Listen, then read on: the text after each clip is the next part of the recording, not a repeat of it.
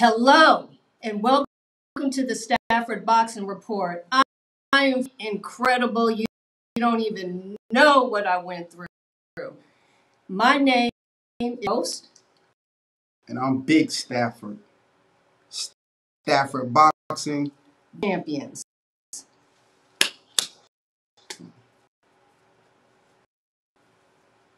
Hey, hello everybody. We missed you all, and we're going to have a great show today. For sure. We have a guest, a Hall of Famer. Facts, and I love her name, and I'm going to add up with her, aka No Mercy. So today we're going to have Mrs. Deardorff Brooke No Mercy. She's also an Army veteran, and she was also BC lightweight champion before she retired. The best of the best. No cap. And the great thing about it is she went. I'm going to ask her about that too, because that speaks very strongly to our special guest, Brooke No Mercy. What's up? What's up? Hey, what's going on? Oh, not too much. Look, just getting ready for the holidays. I know that's right.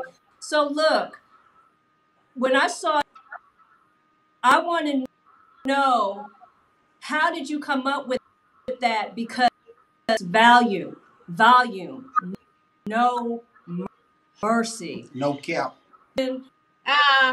Well, the No Mercy, I guess. Yeah, the No Mercy name just kind of grew when I first started fighting after I got out of the military. I was just straightforward. I'm similar to the Mike Tyson style, take two to get one good one. I'm a brawler. I'm not a boxer. I don't look pretty, but I'm a beast. I just go straight forward. So over time, my husband, my coaches were just like, man, you just show no mercy, don't you? And I'm like, absolutely. I mean, it's a switch. You got to turn it on and off. But yes, when I'm in the ring, it's definitely no mercy. I am going in for the kill. You know what?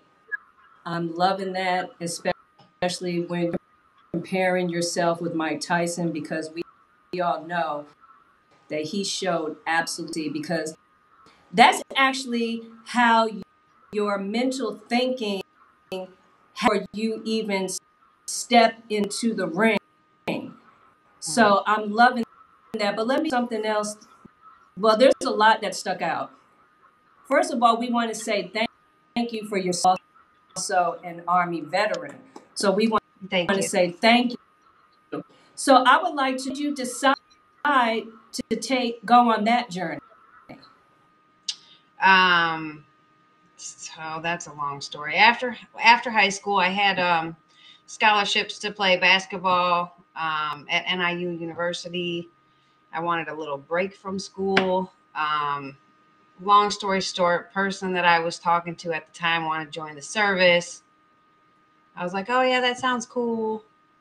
My dad was like, no, don't do it. Because my whole family background is military, Army. They've all been, they were drafted into the Army. And he's just like, no, don't do that. Take a year off, go to school. And I was like, no, do something different. I don't regret it. It was a great experience. It definitely made me grow up and it helped me grow, but I wasn't a lifer. So I just did my little stint in there and, but I met my husband there. So that's the one good thing that, the great thing that came from the military for me was, that's where we crossed paths. We both met when we were stationed in Colorado. He had just came from overseas, got hurt over there when he was deployed. And came there, and that's where we met, and that's where the story began for us. So, that was something that came out of that. But yes, it's a great experience, but it's definitely not for everybody for a lifetime experience. Okay, so you all met when you all were in the Army, where you were. So, because of that, I'm assuming that you're no problem with you getting into that ring. then? Like, No, he didn't. I started kind of training a little bit when I was in the military. Just went to the gym. A place that I worked at on the side, a local bar, they had fight nights there, where just it was amateur stuff. Like anybody at the bar could get in as long as you signed a waiver and fight, go a couple rounds with somebody. So that kind of intrigued me. So I was like, oh, and so I did that a couple times, and then from there, just went to the gym just to kind of work out a little bit. When I got out of the service, and we went back to Illinois, where I'm from, I went to a local gym there because I just want to stay in shape. And so when we was working out, and then the coach there, Jesse Torres, was just like, oh, you should start doing amateurs. And I'm like, okay, yeah, cool. That's something fun I can do on the side. So we did the gloves. I won the Golden Gloves a few times, won the Nationals a few times. And then from there, I just couldn't get fights anymore in my area. Nobody wanted to fight me. So after I went to my trainer, Sam Colonna in Chicago, he's like, look, you either got to go pro or you just ain't going to fight. So I was like, well, let's do it. So, we went from, winning my last fight, winning the gloves. Right after that, we went pro. If you don't mind me stepping in here real quick, I got a couple of questions that I wanted to ask. You talked about, you had a basketball scholarship. So what position did you? I was point guard. Oh, so do you still got some hoop game? Because, I do lock people up. So, and I don't have no mercy. I don't have no mercy. It's no mercy. Okay, in any sports that I do, I played them all. I had two older brothers. Okay. I played all the sports, but I definitely showed no mercy in every sport. I'm just very athletic. Could play anything. Now today, definitely not. I haven't played basketball in years, so I'd be a little rusty. But maybe after a couple months, could get back in there. Okay. The other thing is like, so you go to the military, and then because you had a side job, and at that side job they had like amateur night. Please tell our viewers how you and your husband to the point where he also became your coach. Okay. So we both worked out together when we got out of the service. We both went to the gym. We both worked out. He also fought amateurs. So we both kind of did the amateur thing side by side. Right before we started doing that, I had my first daughter. She's now 19. Right after we got out of the service, I had her. So we kind of did it as the trio. She grew up in the gym. Everybody kind of helped with her. There's pictures of me handing her bottle with my gloves on from a newspaper from years ago. But we did that whole thing together. We just basically went to work and went to the gym. It was like an everyday routine. He would fight, then I would fight. Sometimes we were on the same card. The reason he kind of took over and went to coaching is because when I decided to go pro, I was with Sam Colonna out of Windy City Gym. He's pretty notorious. You probably know who he is. But it was like an hour drive from where we lived to the gym in the city in Chicago, because we were in the suburbs. And I was literally training with my husband all week. And then we would go out there 1 or 2 days a week just for sparring, and to work with Sam for a couple hours with mitts and stuff. So it got to the point where after my first couple of fights, my husband just like, why don't I just get my coach's license? We can't both be pro. And he's like, and he wanted me to follow my dream with going pro. So he's like, I'll just get my license and I can coach you. That way we can still do it together. But so that way I wasn't wasting the time going to the gym an hour and a half away to spar. And really he was the one coaching me anyways, because I just didn't have the time to go to the gym every day with Sam. And he trained a lot of guys, big name guys. So there was only so many days he was available. So my husband Chris got his coach's license. And then from there, it was just me and him. From there, we went to just gym hopping for sparring, just wherever we could go for sparring. He was my main sparring partner for most of my career, but we would still go get other people to spar. But it just made it so much easier because I was working with him one-on-one every day instead of just getting 1 or 2 days of an hour or two with the coach that I was with. Plus then you're paying the coach, you know, a percentage of your purse, and you're paying them a percentage for this. And as you know, women didn't make money anyways when I was fighting. It was pennies. So that way, at least the $800 for that fight that I brought home, I got to keep in my pocket. It was for me and him instead of dishing half of it out. Just makes sense. Yeah, that makes a lot of sense. So let me ask you, when you were going, you said that you were sparring. Did you spar with men and females? 99% of the time I sparred with men. There were females sometimes. I would get female sparring, but very, very rarely. Later on in my career, I used to travel to Kentucky to, I would spar with Terry Blair. You know, I'd meet up with some other pro fighters, and we would just do sparring sessions. But most of the time it was my husband or whatever gym we were at, whoever they had that was remotely close to my weight that wanted to get in and spar. So yeah, most of the time it was guys, but on a special occasion, we'd get a girl in there. When I went to Sam's, there was usually girls. So let me ask you a question. So as you sparring with these men, how do you feel like, you know what I'm saying? Did he tell the guy, hey, bro, look here, I'm gonna tell you, like, too hard now? I mean, did they show any mercy with you, or is they kind of was boxing ring? I mean, when y'all was sparring with each other?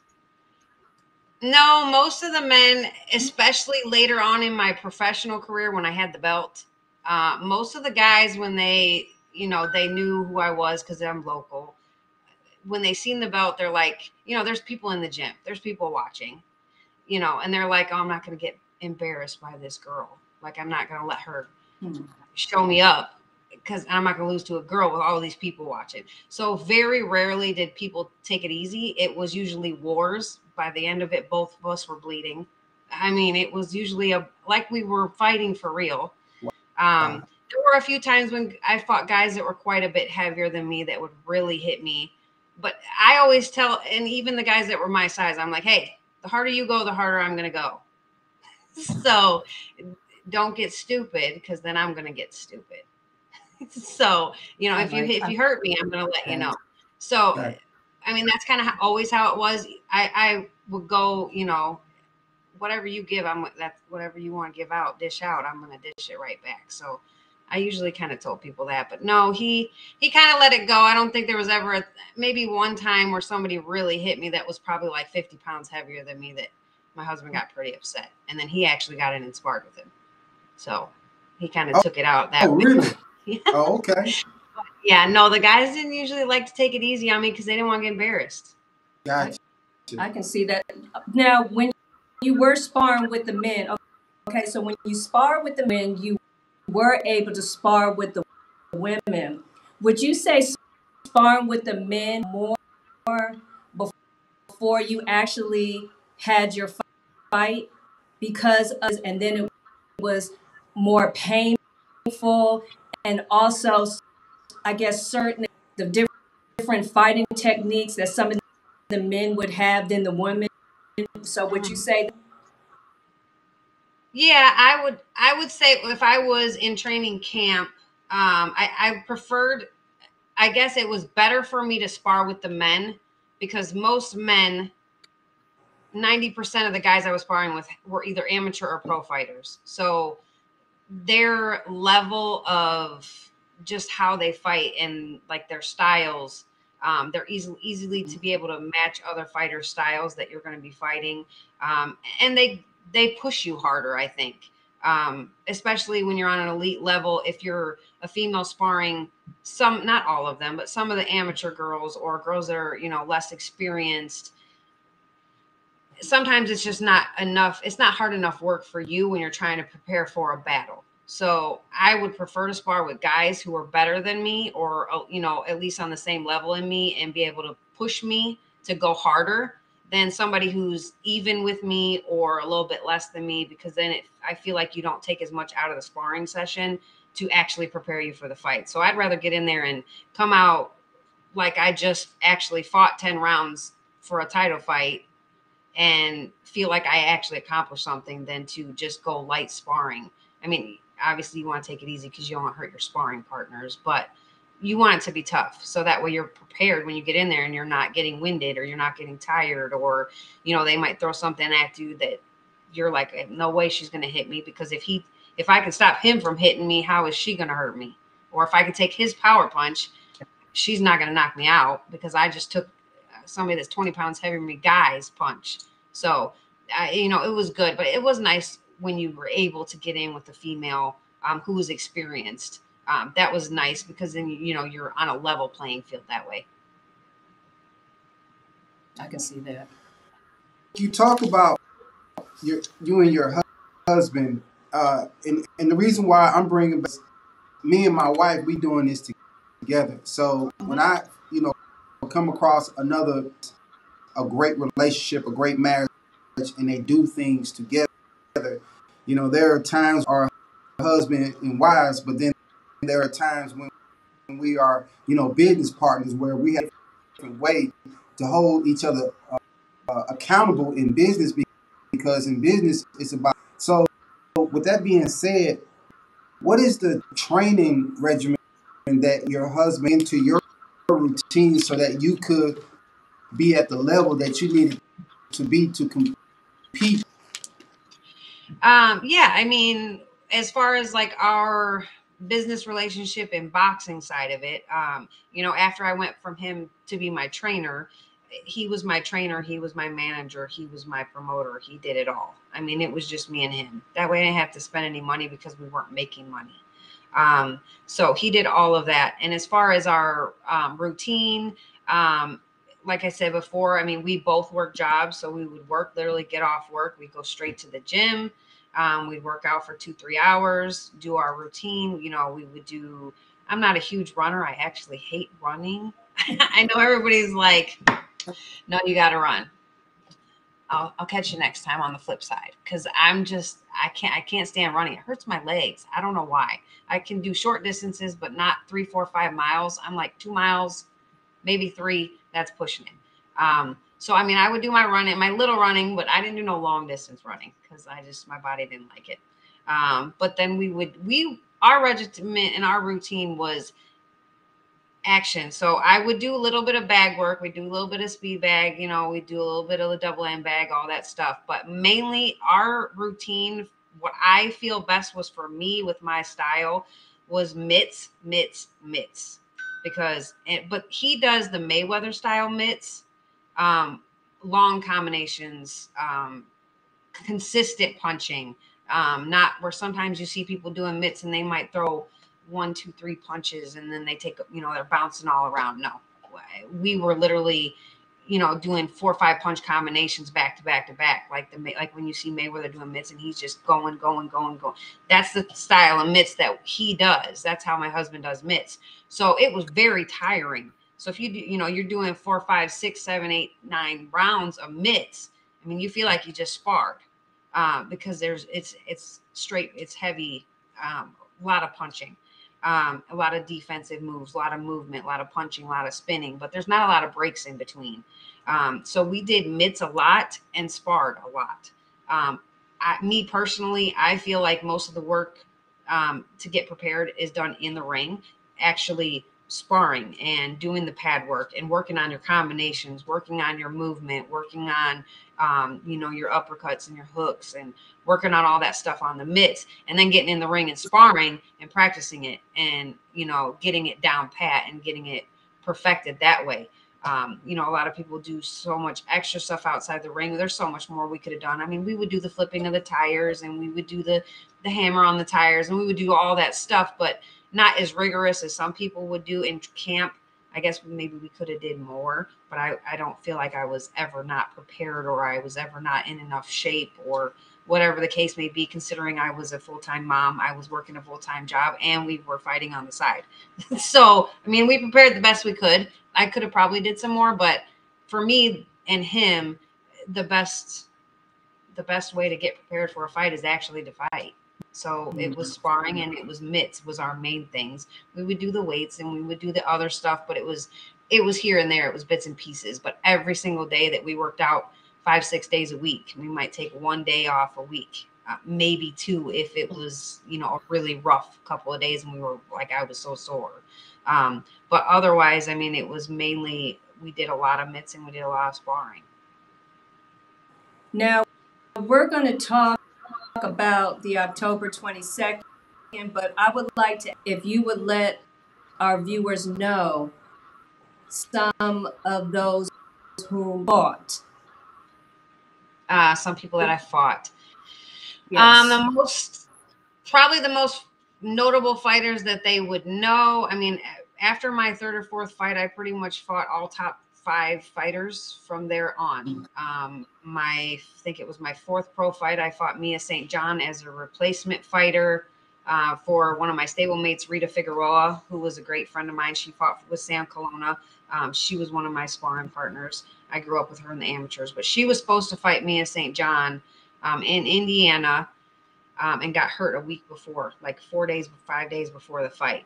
And so I told Sam, I was fighting at featherweight 126, and that fight was at lightweight 135. And I said, I'll just weigh in with my clothes on. Like, I just want the exposure. Like, I know I can beat her. So I took that fight on like 4 days notice. I won the decision in Indiana against Mia St. John on I'm pretty sure it was my 4th pro fight. From that fight, I fought the likes of Janine Garside, Ella Nunez. I fought Alicia Ashley.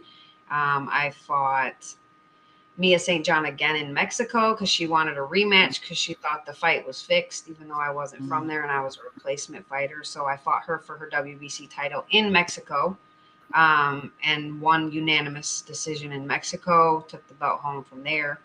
I fought Mary McGee when she was 17-0 in her hometown and gave her first loss. I'm trying to think of if I missed any of the big. There's probably some other ones that I'm missing, but those are like the ones that stick with me.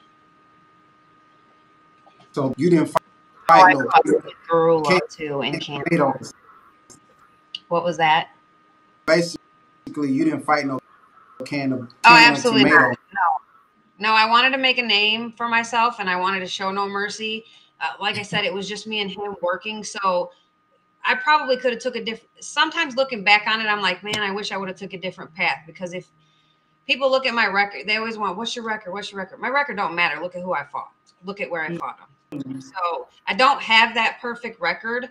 But anybody who's close to me or anybody that really knows boxing, if you actually go, eventually I'm going to post all my fights online because I want people to see them. I never let people put my fights on YouTube because I want people to study me. So whenever somebody would post one of my fights, I would, hey, that's copyright, take it down.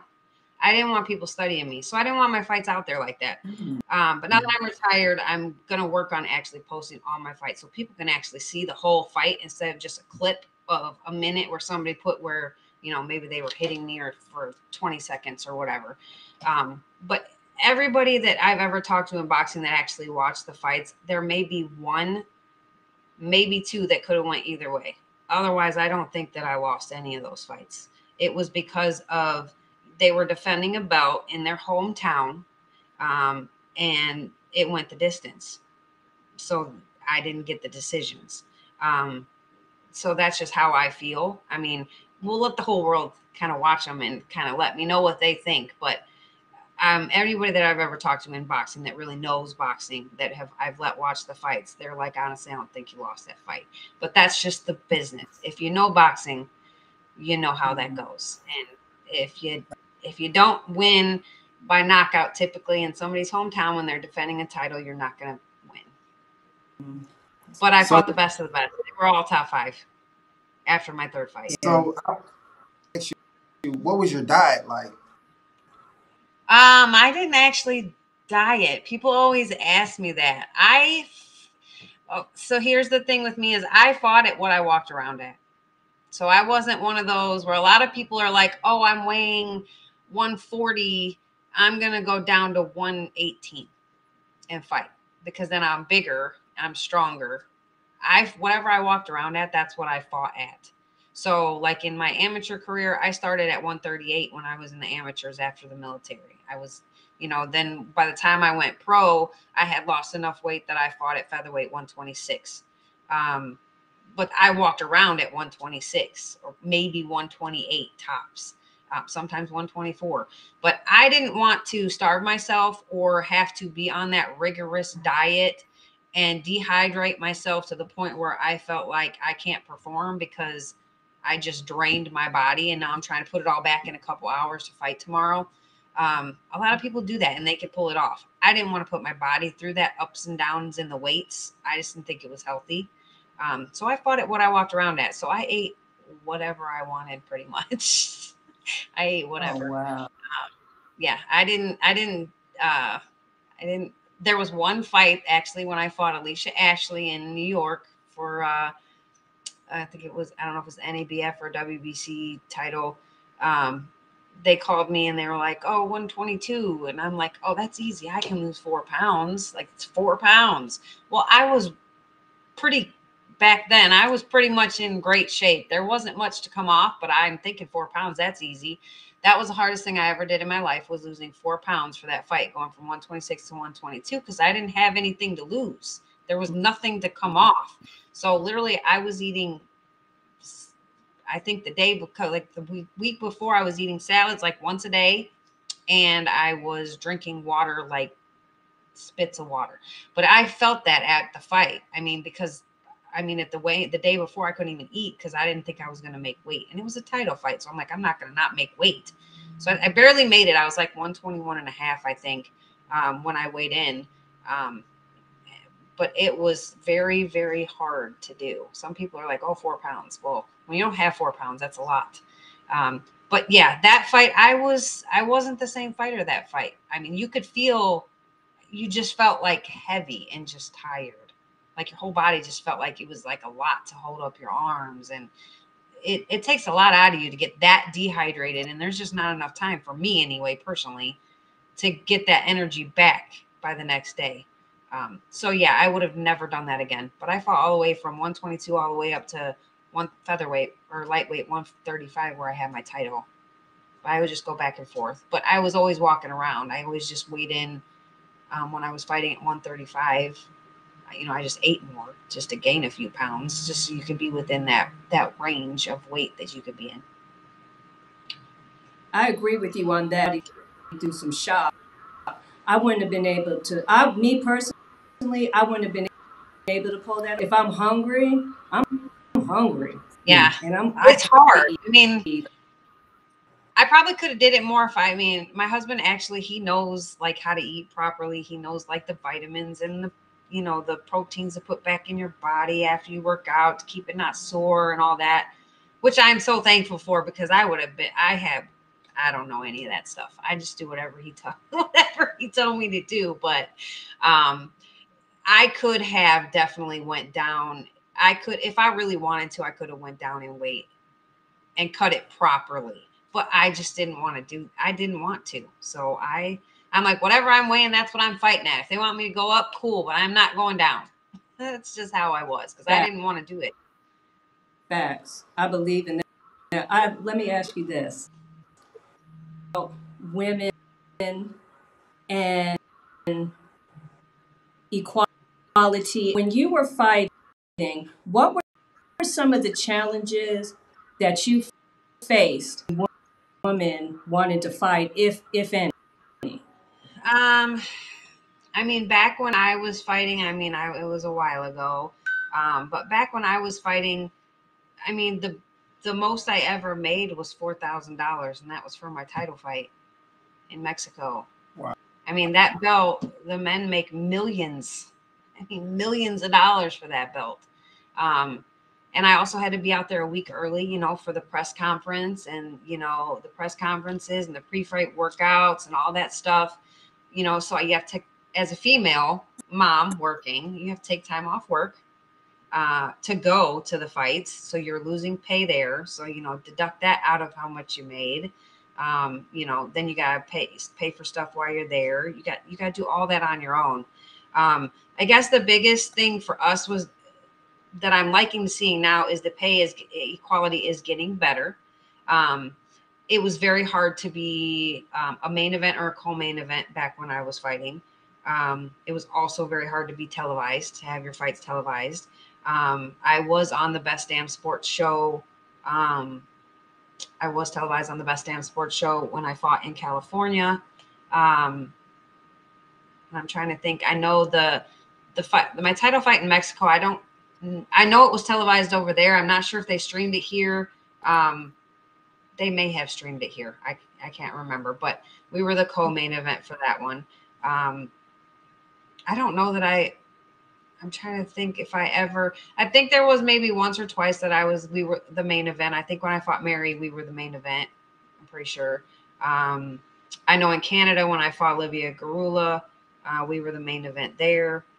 But yeah, I mean, just the biggest thing was the pay. Most of my fights were between $800 and $2,000. I had the one fight that was $4,000 for the belt that I won, which I'm sure Mia made way more than me because she was a lot more known then. But the quality in pay, like us as women, we don't want to be judged as female or male. It's boxing. We don't want. Eventually, I would like it to be like, you know, just this boxing belt's coming on, not the female's the headliner. There shouldn't be a difference in any sport for that matter. I wish all sports for women were equal in pay, in exposure, you know, all of that stuff. I feel personally as a female, women work harder than men. You know, men, they go to their training camp, they go away. They're not at home taking care of the kids. They're not with their family. You know, most of the times they go away for camp and it's just them and their trainers for that, you know, that month or two that they're at their training camp. As a mom, you know, I wasn't making enough money not to work. You're working that 9 to 5. You're going to the gym 2-3 hours at night. You know, then you got your kids. Then you got to go to bed, get up, get the kids ready for school, you know, make dinner, make lunch, take the kids to school, pick them up, go to work. You know, it's like it's a cycle. So I feel like women actually have to endure more than the men do. I feel like they have it easier, yet they make more money. I don't really see that. And I feel that the women's fights are more exciting 90% of the time. It's just you're going head to head pretty much the whole fight. You know, there's not that running and bicycling around. Most females don't do that. They want to stand toe to toe and put on a good fight. Where a lot of times the men, they just want to bicycle around and not get hit. And women aren't thinking that. They're thinking, let's go. Like let's put on a good show. Like you hit me, I'm gonna hit you harder type of thing. But it's hard when you're trying to work a full-time job, take care of kids, be a mom, and train enough to be on that level, which is kind of why after I had my second daughter, after I won my title, that's why I retired. Because at that point I had 2 kids. I had already had the belt. I still wasn't making money. I loved the sport, but yet it still is a very dangerous sport. I mean, it takes one punch and you could be, you know, you could die, you could have brain damage. And I had too many other things to think about at that particular time. Me and my husband laugh all the time now that women are actually starting to make money and get the exposure. I mean, I'm only 41. I've thought about coming out of retirement, but I'm just like, man, that's a lot of work. It's a lot of work. I just don't know if I have the energy to do it anymore, but I know a lot of girls that I fought with at the time have come back out of retirement. Hey, we're going to school all these youngins. We're going to teach them how to do it. But it's a lot of work. But I wish that I would have just got one of those good paydays before my time was up. But I'm glad to have been a part to help pave the way for this next generation. Facts. Do you agree with the women, wanting to get the 3 minutes? How do you feel about that? You think that'll be better? You know, a lot of people say a lot of people say that's why they don't pay as much, because you don't fight 3-minute rounds. Well, medically speaking, I guess if you actually look into the background and all of the studies they've done on like the women's brains and bodies versus the men's brains and bodies, the men can absorb more punches with less damage. They've done studies on it, which is why I think they still haven't allowed the 3-minute rounds. Women can't, their brains and stuff, they can't absorb that many punches before there's damage as the men can, which is why they do that. I did fight one fight that was the 3-minute rounds because the judges or whoever was doing the time forgot that women were supposed to fight 2-minute rounds, and we fought 3-minute rounds. It was an accident, but they did end up calling that fight a draw because they realized halfway through that it was supposed to be 2 minutes and switched it to 2-minute rounds. So we fought half 3 minutes and half 2 minutes. So they couldn't really call anything because they messed the whole fight up. So they just called it a draw, which whatever at the time. But yeah, I think it's just more for safety for the women. Yes, I would be happy to fight 3-minute rounds. I'm sure 90% of the females out there would fight the 3-minute rounds if it meant equality.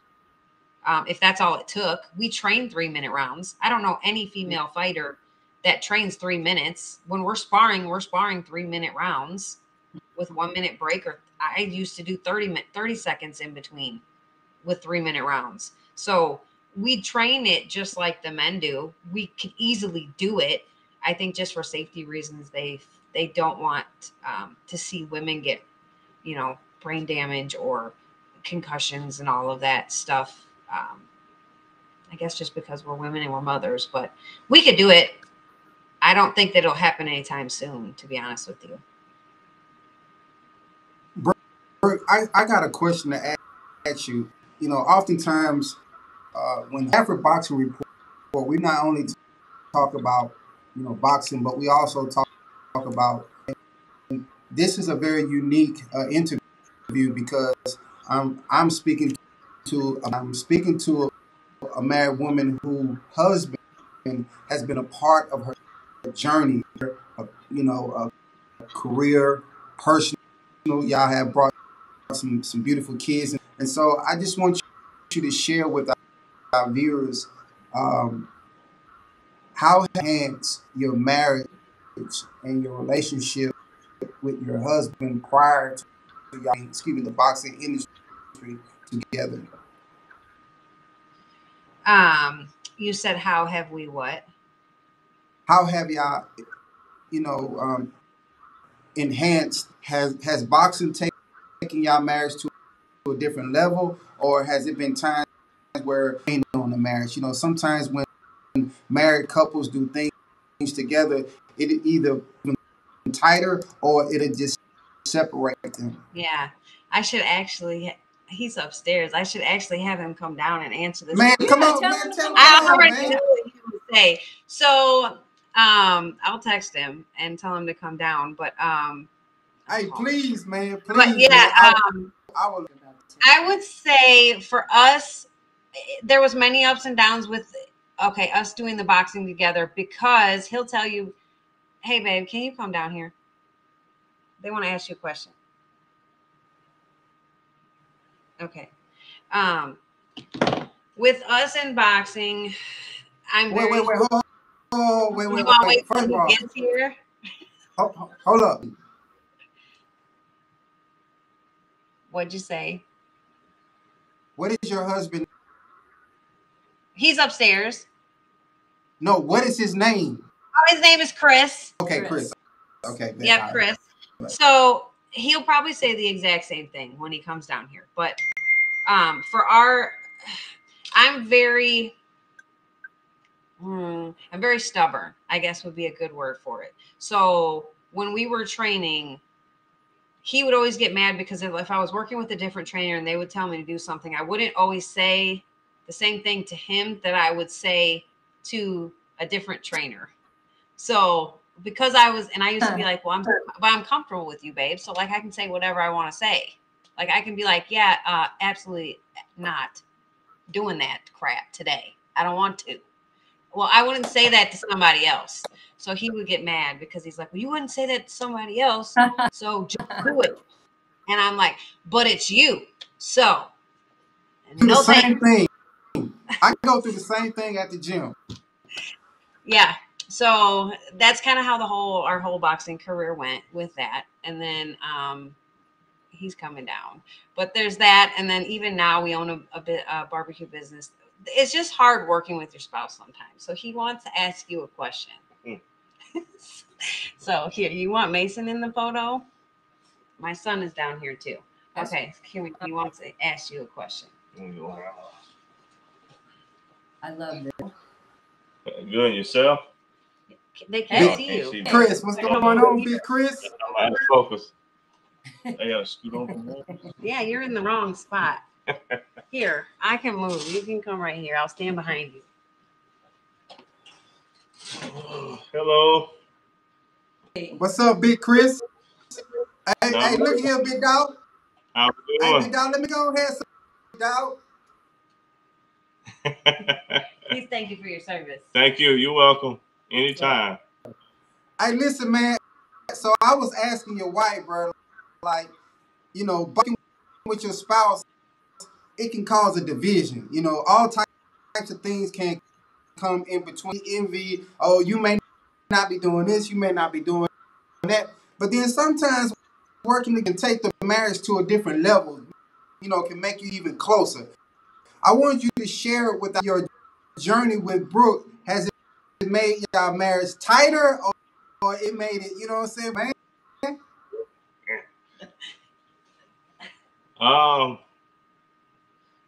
It's hard working with a spouse because sometimes the things that you can say or do to others you don't really want to say or do to your spouse during training or in general.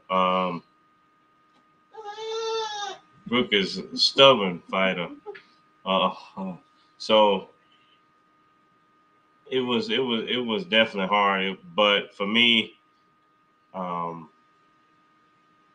can give you some things, and then you have to learn from your mistakes after the rest of it. So you don't have to listen to me, but in the end, it'll come out, and you'll know either during sparring or in the fight when we're already there. You know, it's too late for me to make a change or an adjustment because now we're here. So at this point, what we didn't get, we're not going to at this point. It's too late to. So you have to go back to the drawing board and look at what happened before and make that change. Otherwise, you'll just keep doing the same things over and over. So if you had to do it all over again, what type of things would you change in terms of communicating with her, what you wanted to implement in her boxing technique, considering that, you know, specifically for the women and what you see women boxing today compared to what 2 years ago when you was training your wife, what is it that you would do differently? What would I do different? I definitely would skip some of the challenges and dig deeper. I basically took everything at face value when it came to a promoter or a matchmaker versus them saying it's a neutral ground or it's just, I'm just promoting both fighters. I'm not by no means attached to either fighter. And then you show up at the fight venue and the guy's walking around with a binder with the opposite fighter's whole face on the front of it. And then you kind of just like, wait a minute. We're not so neutral there. And then, Brooke is the fighter. So it's kind of hard for a fighter to say something that defends them without them saying that it's a complaint because they lost. Mm-hmm. To me, as far as her record goes and the people that she fought, the losses that she has, she didn't lose to any of them if she had a chance to do it all again. If we would have had an opportunity to do it a different way, she wouldn't have lost any of her fights. But I'm saying that from the not from just being her spouse or trainer. It was because I also was the guy that talked to most of the promoters and the matchmakers and to get the fight put together. And then you got the one fight where she wins the whole beginning of the fight and loses the last 2 rounds, and then she loses the whole fight. You go to one fight show, Brooke was ranked number 3 in the world. Janine Garside was ranked number 1 in the world.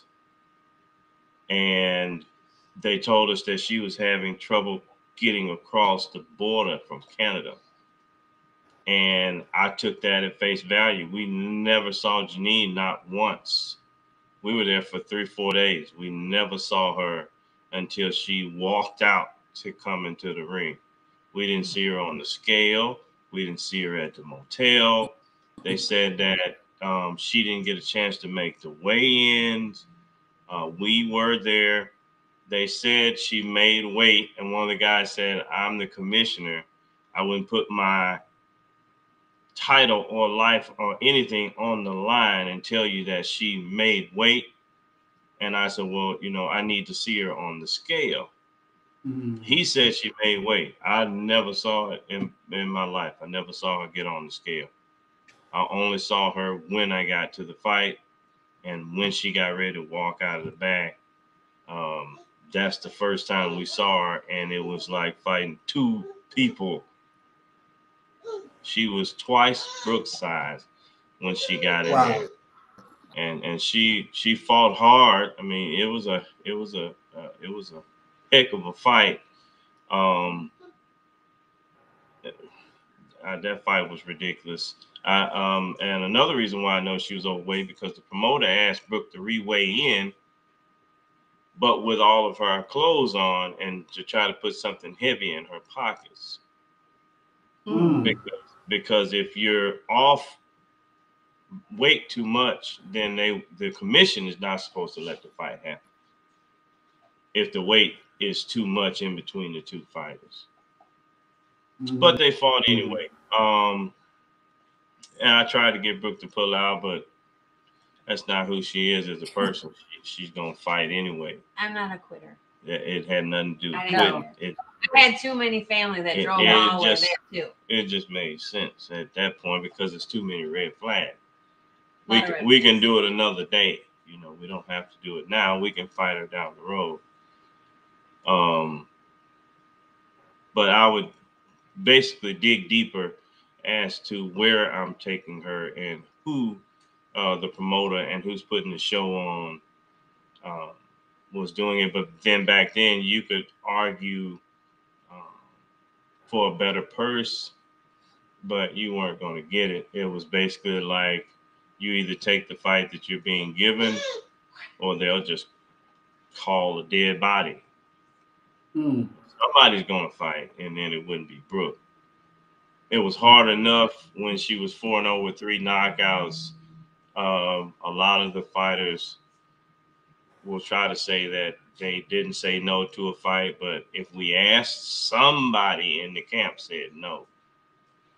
I mean, we were trying to get a warm-up fight before there was somebody we was going to fight. We wanted to fight in between, and we took, and I'm not putting the fighter down at all, but we took Mary McGee's resume, and we picked 8 or 9 names off of that list and gave them to when we were going to fight in Chicago. We gave them to the commission for her to fight, and they said no to everybody.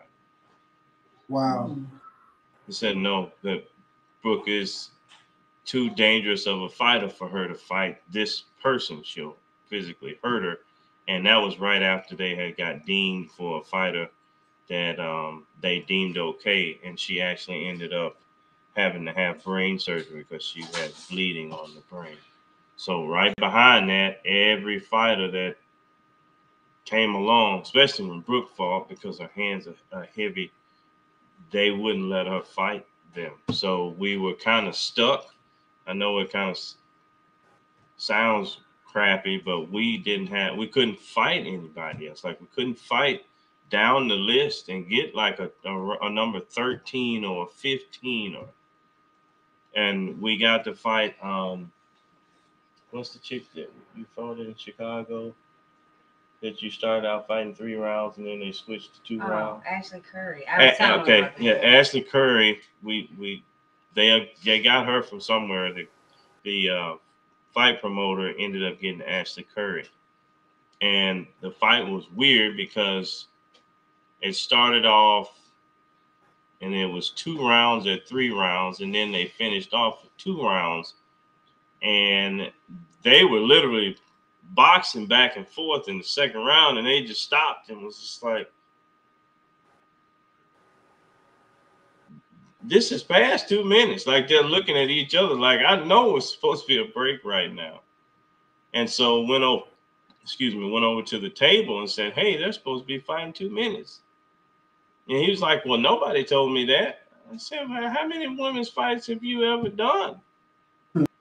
She didn't have to tell you. It's 2 minutes. It's been that way forever and a day. So then they went to 2 minutes, but since they went to 2 minutes, they said it's a draw. There's nothing we can do about that.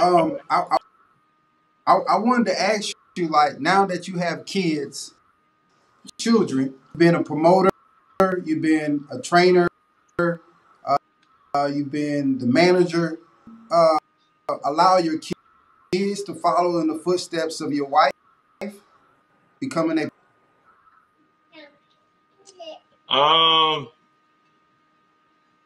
If they want to, it's up to them. But if I know that you're not going to do it, then it's a no for me. Because I don't know, if I train you for something, I really want you to do it. I'm not going to be more motivated to put you in shape than you are for yourself. So if you show me that you're motivated to do something, then I will kick in my motivation. But my motivation is not for you. Give me your motivation, and then I can show you what we can do from there. But I'm not dragging a dead horse. We have 3 kids. We have a 19-year-old. I don't know if you can even see me, but we have a 19-year-old. She's not that type of kid. Would never box. Wouldn't. We tried to get her into it just for self-defense, but just not her. Our middle one is 10. She'll be 11 in February.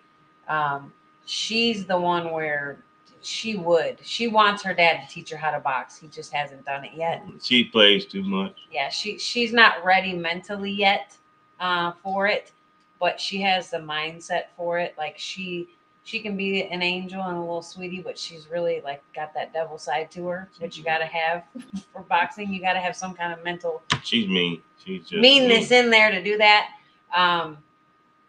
And then we've got, my 17-month-old son that we just had. So we got 2 girls and a boy. We have no idea what he'll be yet because he hasn't got the personality out yet. But he probably would want his son to do it over the girls. I don't know that I'd want even my other one.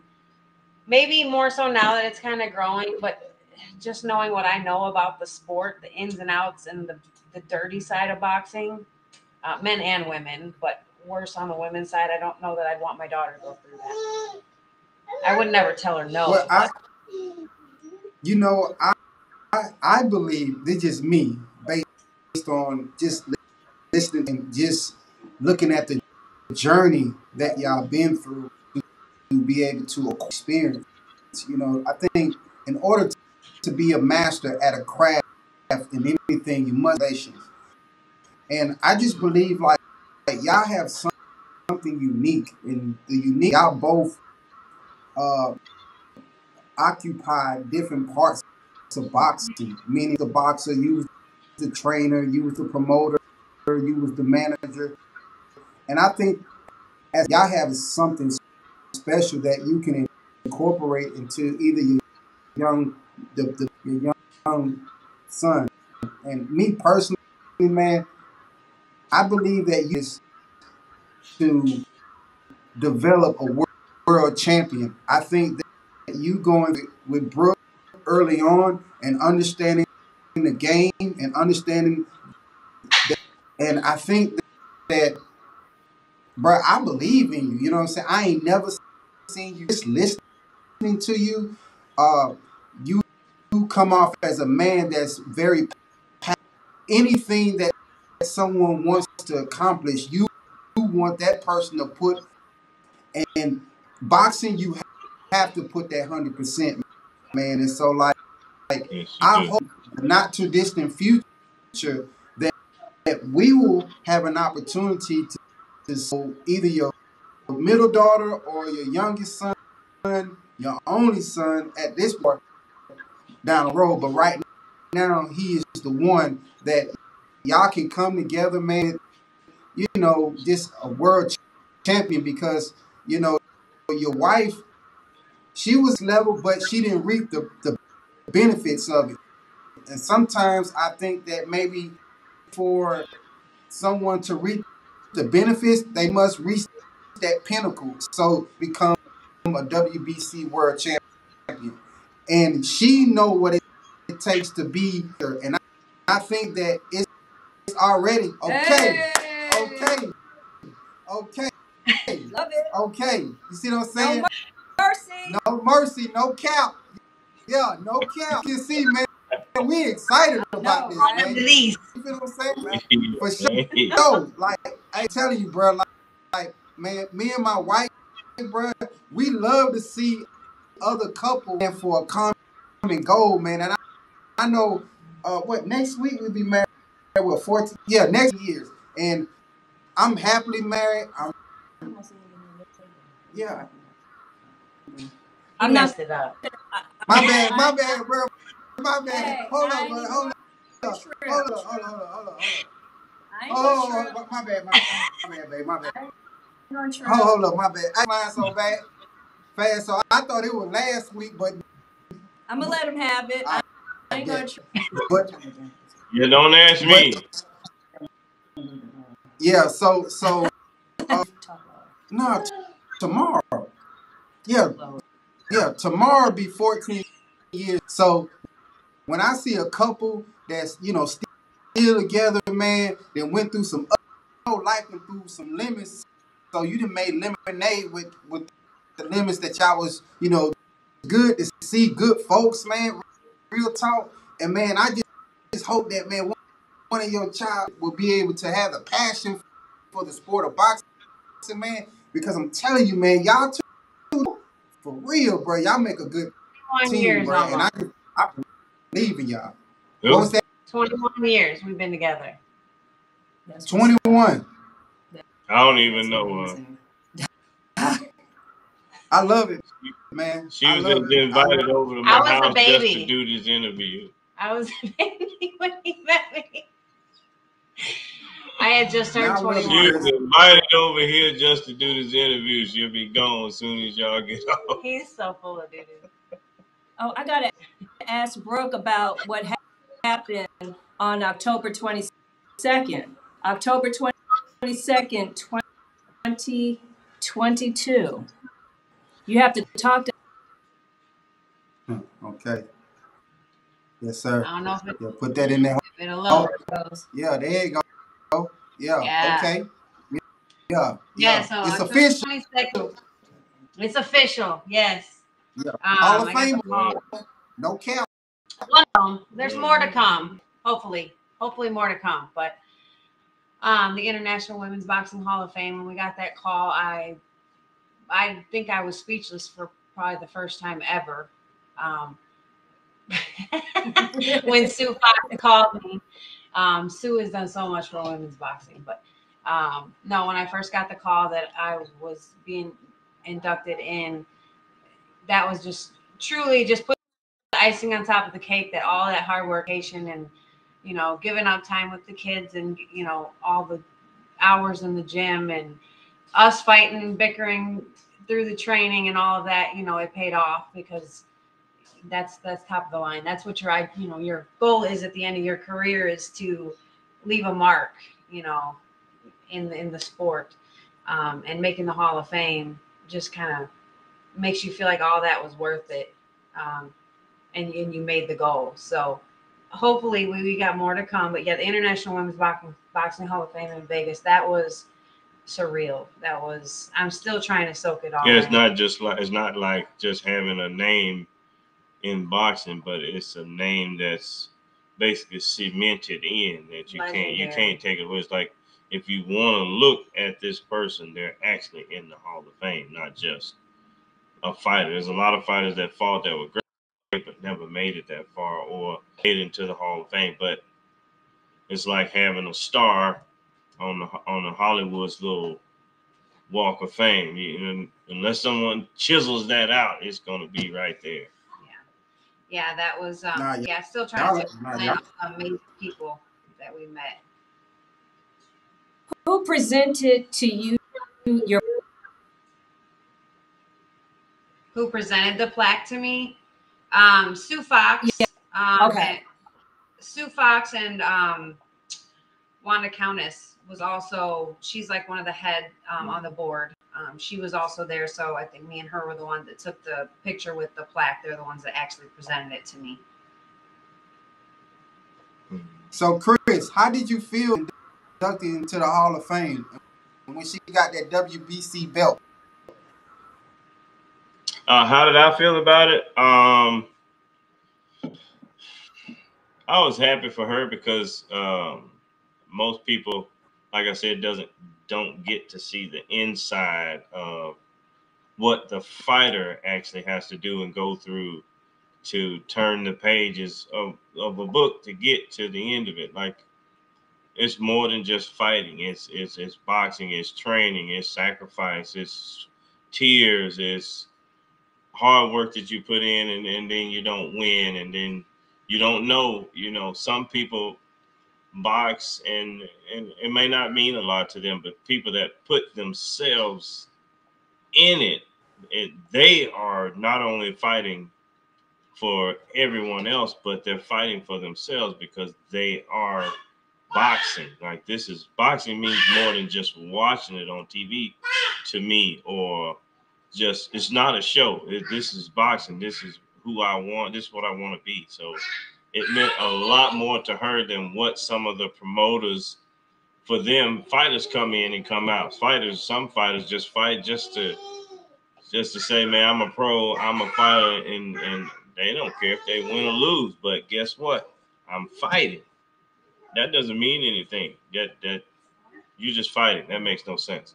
But if you're trying to make a name for yourself and you hit a high point and then you start hitting lows because you run into bad people, and then she ended up becoming the champion from beating Mia, and then it was kind of blank, so to speak. After there wasn't much else going on, and for her to go into the Hall of Fame, I think she earned it. Before she got it, I know there's a process, but I know she's earned it, not just from fighting in the ring, but the dedication that she gave to the sport, despite everything that she's fought against that didn't have a glove on. Mm-hmm. So I was very happy that she made it to the Hall of Fame because she deserved it. And I don't ever give a recommendation or anything just because I know someone or I'm related to them, or even if it's my wife. If I feel another way, you'll know I feel the opposite way of something. Go ahead. I just want to say that you are an amazing person. Have something in common.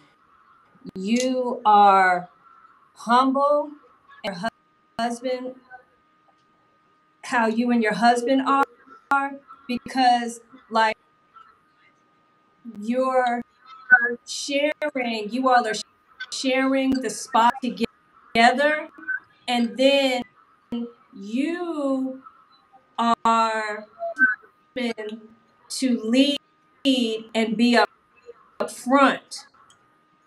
And I see out with the female fighters, and some of them like to be called athletes, take and cooking and cleaning and working, and then trying to really be a great wife, trying our attitude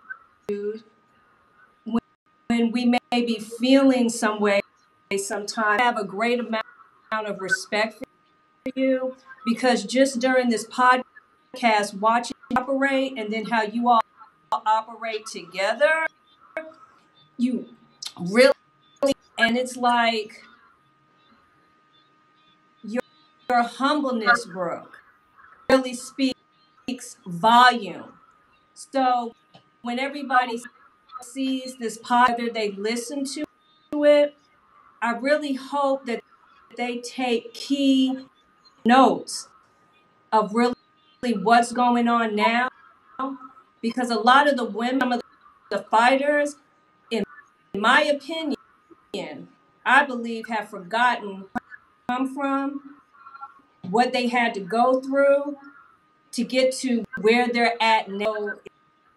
But you're an amazing woman. I'm never going to forget you. And a matter of fact, we are touch. Yeah, and also when you post your fights, post it on the Stafford Boxing Report on Facebook. We would love to support you. Like you said, you're retired now, so posting your fights on social media won't give advantage because they won't have an opportunity to study you. So I'm gonna break it up. One is so you see the female fighters today, about the talent. What do you think about the promoters, Chris? And who are the top female fighters from your point of view?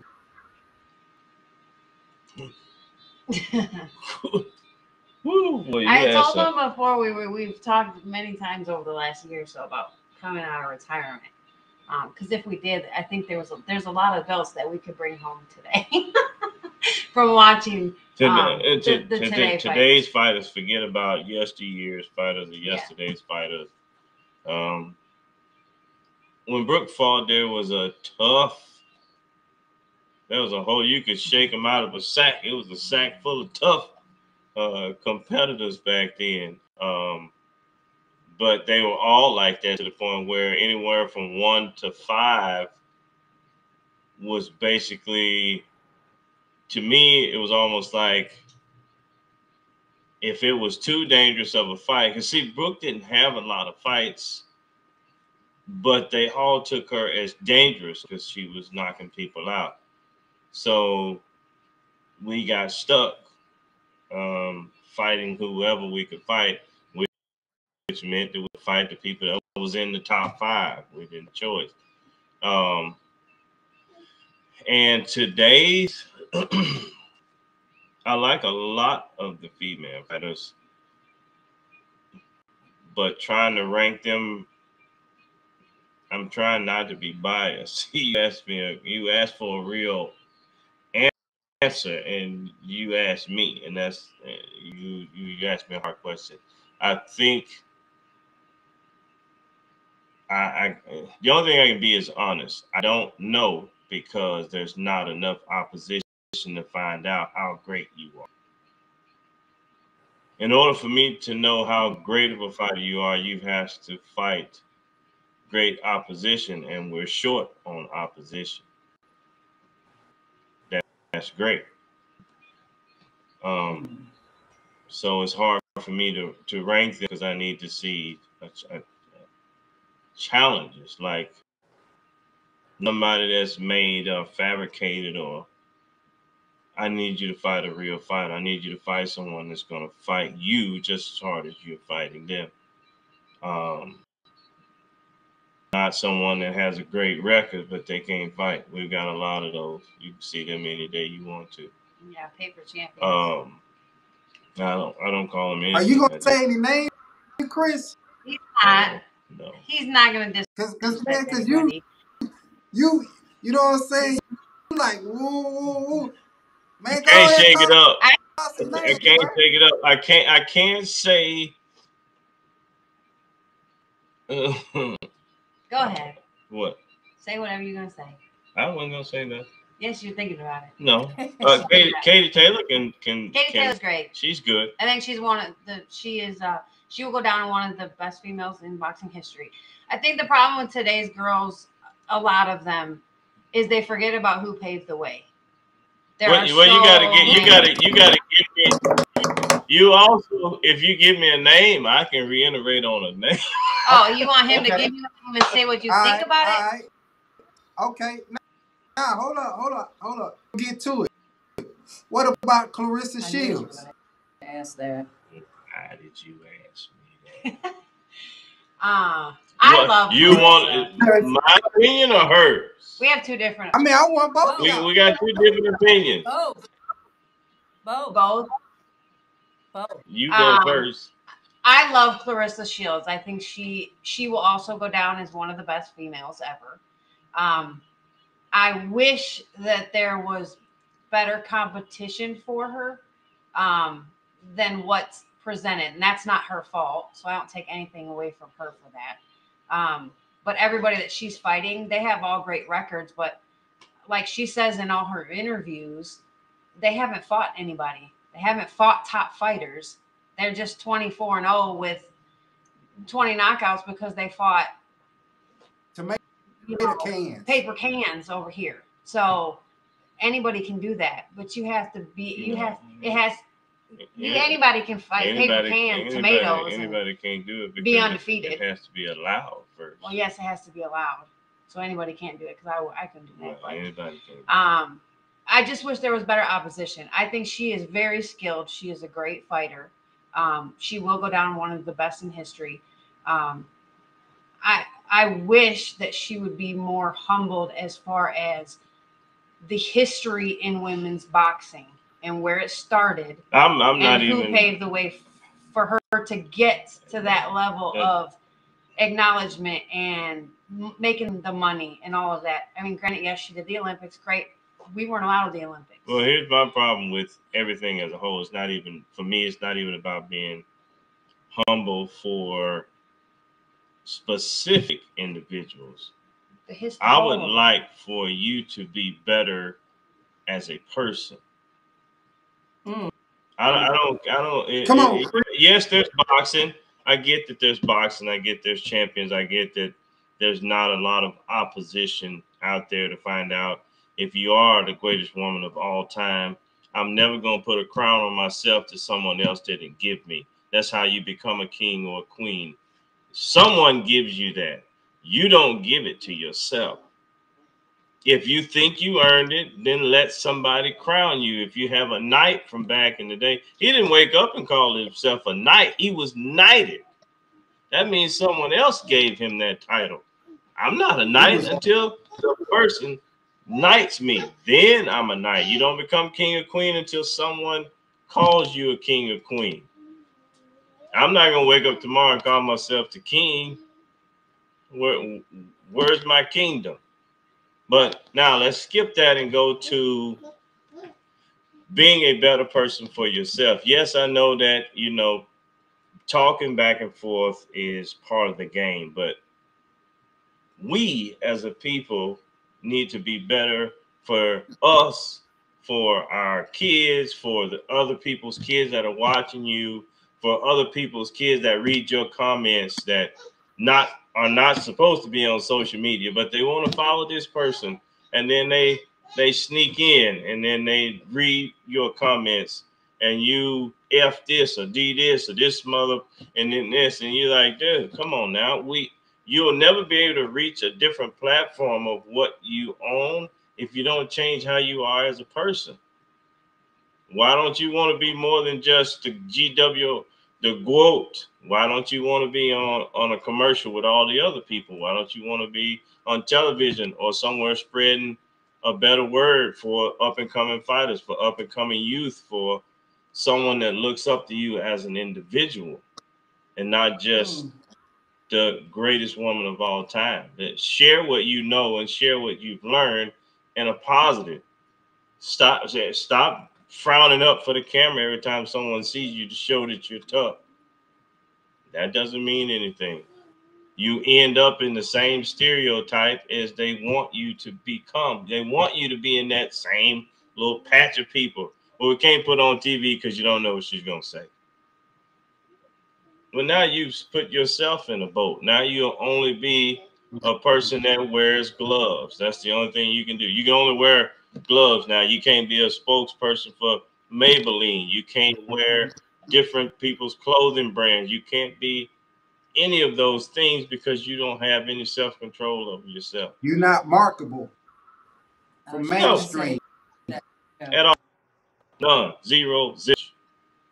I mean, I don't know. But for them, I mean, it's basically for some of us, it's creatures of habitat. You'd rather be known from a friend from wearing Gucci or Versace or something, but then that's it. It's all about self-status.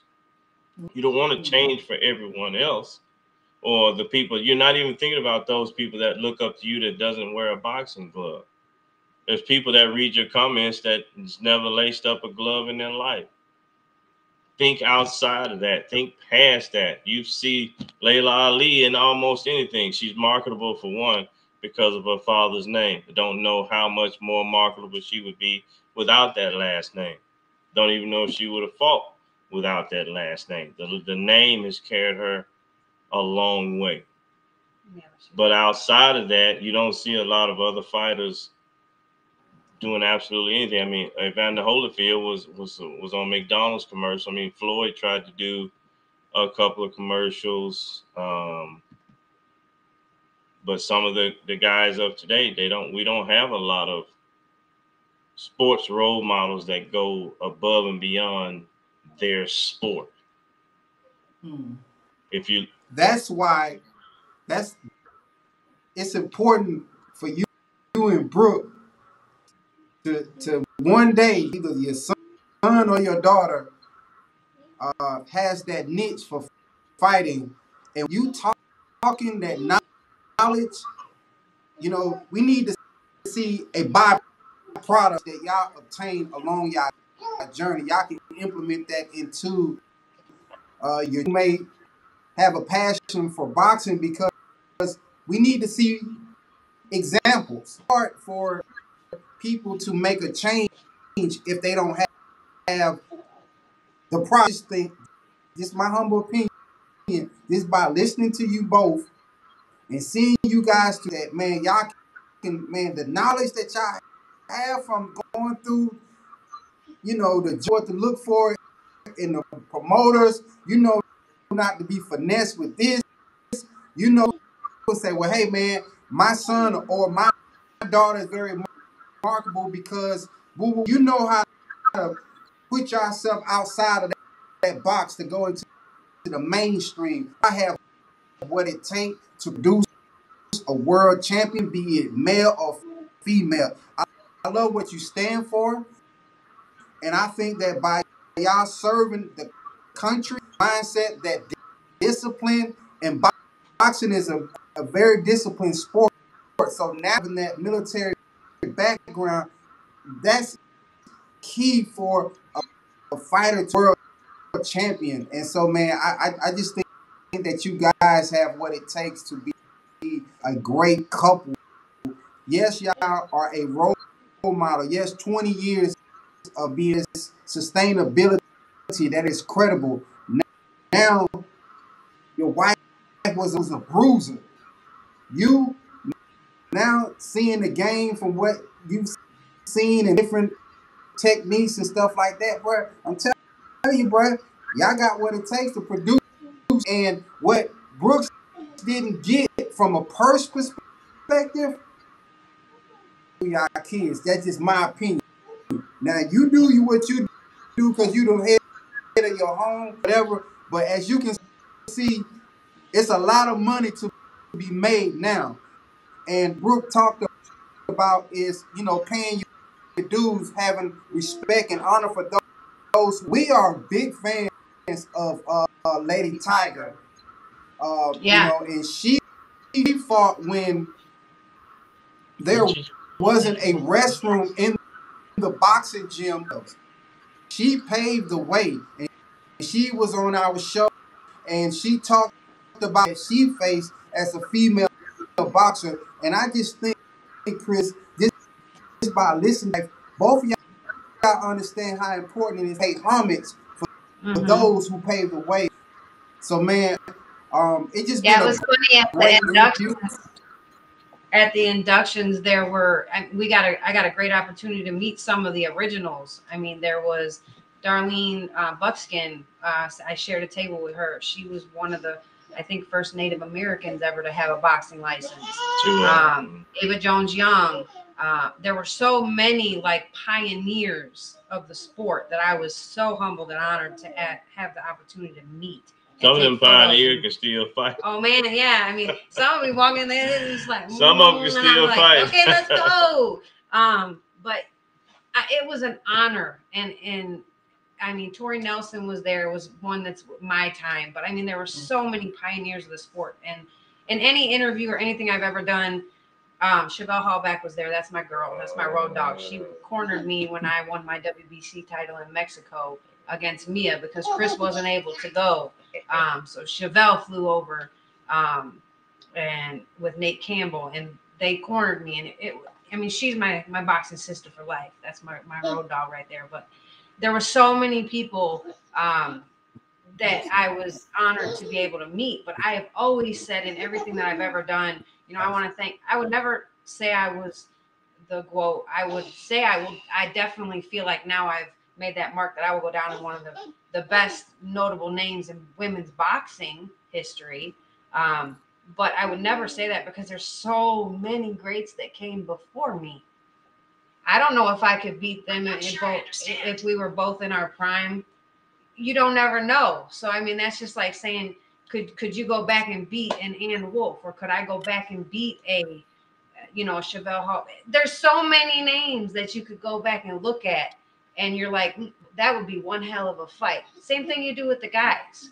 I know some female fighters that didn't make it that far, that because of lips. No. That would have been a force to be reckoned with, but I guess something that you said earlier, some of those things that, like you said, that can be shared or need to be shared, some people are not there to give that information to the fighter. So if no one's there to give the knowledge, then who's giving knowledge? Yes, I can teach you what punch you need to counter with if a guy is throwing the right, but life skills is something that some coaches don't give a fighter, and that's the person that they see most of their life. They see them every day before a fight. When they don't have a fight, they're in that gym every single day. So I feel like some of the coaches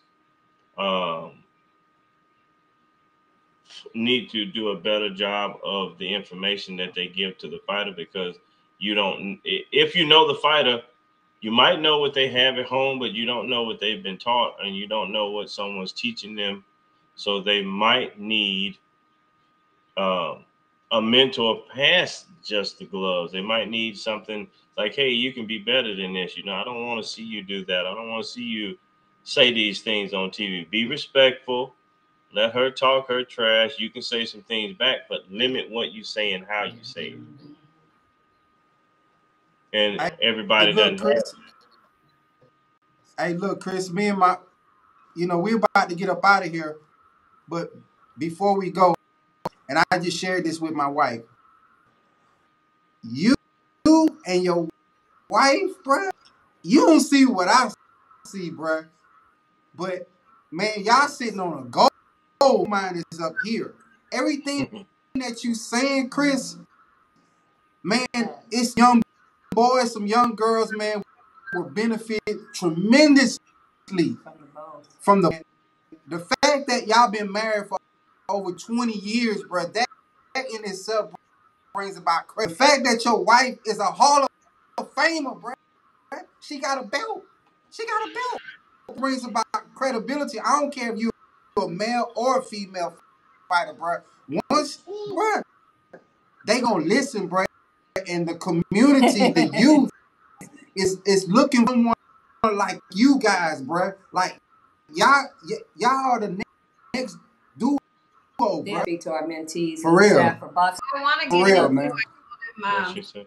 I'm going to try to get into motivational speaking. I want to do that. I want to get back to the sport. I want to inspire young girls. I want to be able to do that. And I feel like now that I've made the Hall of Fame, I just got to build my fan base back up on my social media platforms. But I do want to do that. I told him that was my next goal. Obviously, we've always wanted to own a gym. We do own a barbecue business. It's called Champs Smoking Barbecue. So obviously it's called Champs because of the champs. But so we do that together too. But I do want to get into motivational speaking. I want to be a role model for young women. We do want to go out and speak, do signings, do all that stuff. So hopefully one day I can get, my platform built back up again to be able to do that. But that's what I'm working on now, to be able to get back to the sport.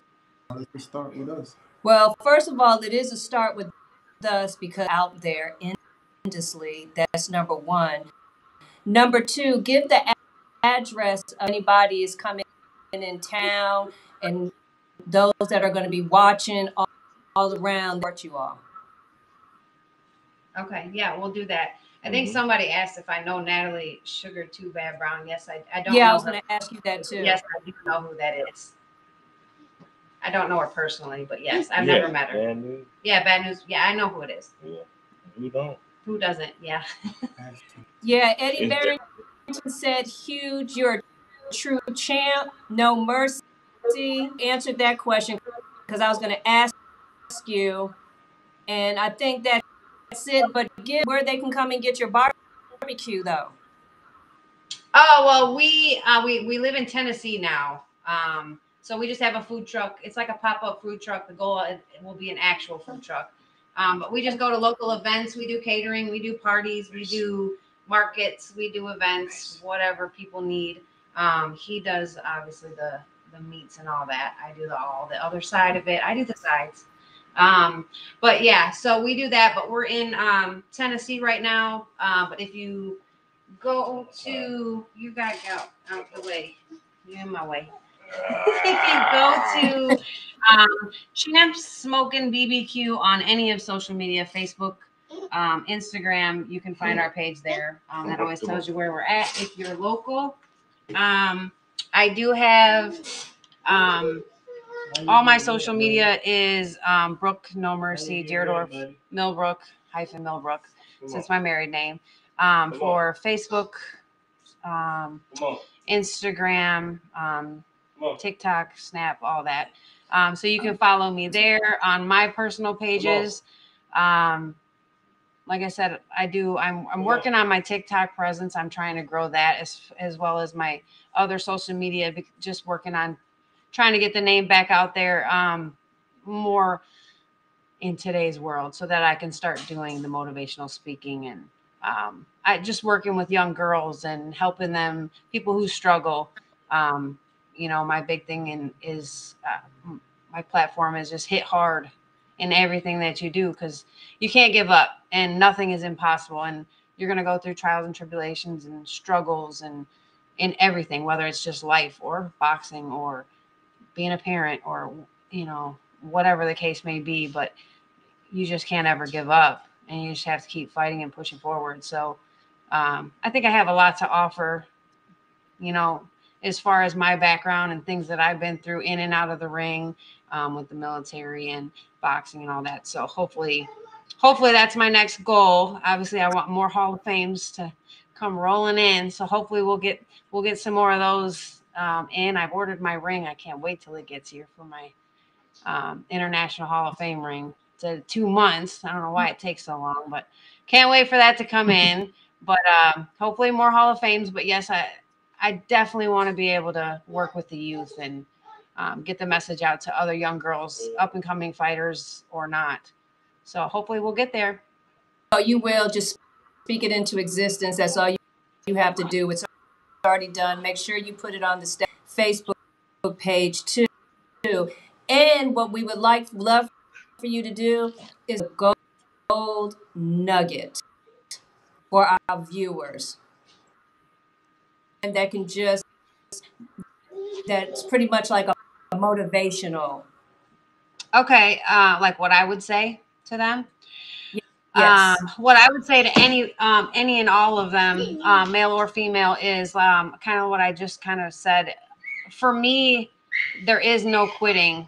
There is no giving up. You can't give up on anything. Even if you hit rock bottom, well, there's only a way that you can go, and that's up. So you just gotta, one day at a time.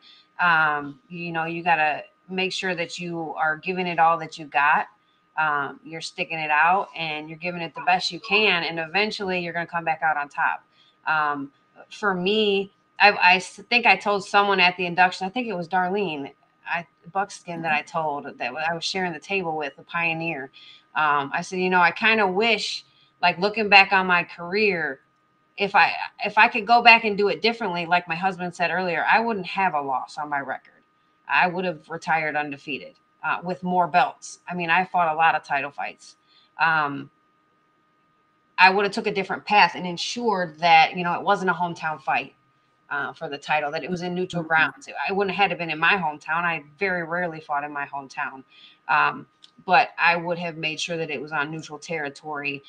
There was no bias. Because like he said, and I said, I don't feel like I lost any of those fights. But they told me, which kind of humbled me, well, yeah, but if you would have went back and did it different and you would have ended up undefeated, you know, you wouldn't have got the reputation that you have now of the No Mercy and the, well, when Brooke was fighting, she fought literally anybody, anywhere. She fought the best of the best. She may not always came out on top on paper, but she fought the best possible people that you could fight, from 122 all the way up to 135. I fought them all. So, I mean, if you go back, and that's what I always tell people when they ask me, what's your record? It don't matter. Just go look at who I fought and look at where I fought them and look at their rankings. That's all you need to know. I don't ever say what my record was, because it's pointless. I fought the best, and I don't, you know, I feel like I won those fights. A lot of people feel like I won those fights, but, you know, she humbled me when she said, but, you know, if you'd have done it differently, you wouldn't have got the reputation that you have today of being that girl that will fight anybody, anywhere, literally. Because a lot of people say that, but, you know, they just stay at home and fight at home all the time. So it is what it is, but that's what made me who I am today. And, you know, in everything, there's so many things outside of boxing that have led to where we are today. But it made me the woman I am today. It made me tough. It made me never quit. It made me never give up. It doesn't matter how bad things get. As long as you keep pushing forward and you don't quit and you hit hard and keep coming, you're going to end up on top. And for all the young female fighters, I had one girl that came up to me at the inductions that was an amateur fighter, and it really humbled me and made me feel real special. She's like, you're my idol. Like, she was so excited to meet me. And I can remember when I met Chevelle the first time in California when we fought on the same card. I mean, you're starstruck. You don't know what to say. You're just like, oh my God, like, that's so-and-so over there. We're all human. We all feel that way. But for someone actually to come up to me and do that, and she's like, you know, I don't have the best record, but, you know, like, I really fight all these good people, but I feel like, you know, I'm taking the wrong path. But then I see you, and, like, you know, you fought the best of the best, and you didn't win them all because of circumstances, but you're here. Like, you're in the Hall of Fame. Like, that gives me hope that I can still be in that position one day, even though my record isn't turning out the way that I want it to be and spotless. So you don't have to have a spotless, undefeated record to go down as one of the greatest fighters of all time. So that's why I said I would never personally say that about myself, because there's too many names back in the day that I don't know how you could flip a coin. I don't know how that fight would turn out. But in my time, everybody was warriors. Everybody was dogs. I mean, they were dog fights back then. There's a few of them today. I wish there was more tough fights like we had back in the day. they're not as competitive and tough, I don't feel, today. But hopefully it'll get back up there with some really good competition and some great fights. There's been some really good ones lately. But that's just my thing, is just keep going. You don't have to be, you can have blemishes.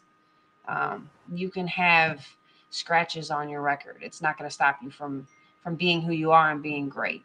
And being in the Hall of Fame, that made me realize, like I said, that everything paid off, and every blood, sweat, and tears. They say that, and it is the truth, because I have cried about this game, and I have laughed about this game, and I have loved the game. I've also hated boxing. So, I mean, because I've seen it all, good and bad. But blood, sweat, and tears is there. But if you just keep pushing forward, your dreams will come true if you believe it. Well, we believe, everybody, all of our viewers and those that are going to be listening, they believe it. For sure. So you all, no mercy. For real. No mercy. You heard straight from her. No So cap. we would like so much for being a special guest on the Stafford Boxing Report. We had a great time speaking with you and speaking with your husband.